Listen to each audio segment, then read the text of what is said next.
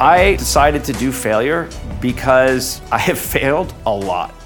And not only have I failed a lot, what I realize is for every success I've had, not infinite, but exponential failures. People are so scared to talk about their failures. They feel like they have to put this pretty Instagram bow around everything. But nobody gets there that way. It's fake. This is the real shit right here, the real deal. I don't care what anybody else says. Everybody has fucking failed that has succeeded. And that's what I've done the most. I have failed and failed and failed, but I don't give up. And I've never given up. I've wanted to give up, but failure is for me to try and tell you and help the world and show you that we all fail and we all get up and we fail over and over and over again, and success is the small parts in between.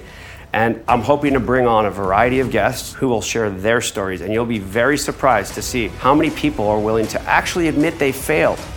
No one's ever wanted to talk about it before, but now my job is to make failure understood and for people in the world to understand failure is what leads to success, period.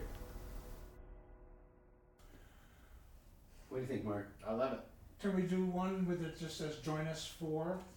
Oh, yeah.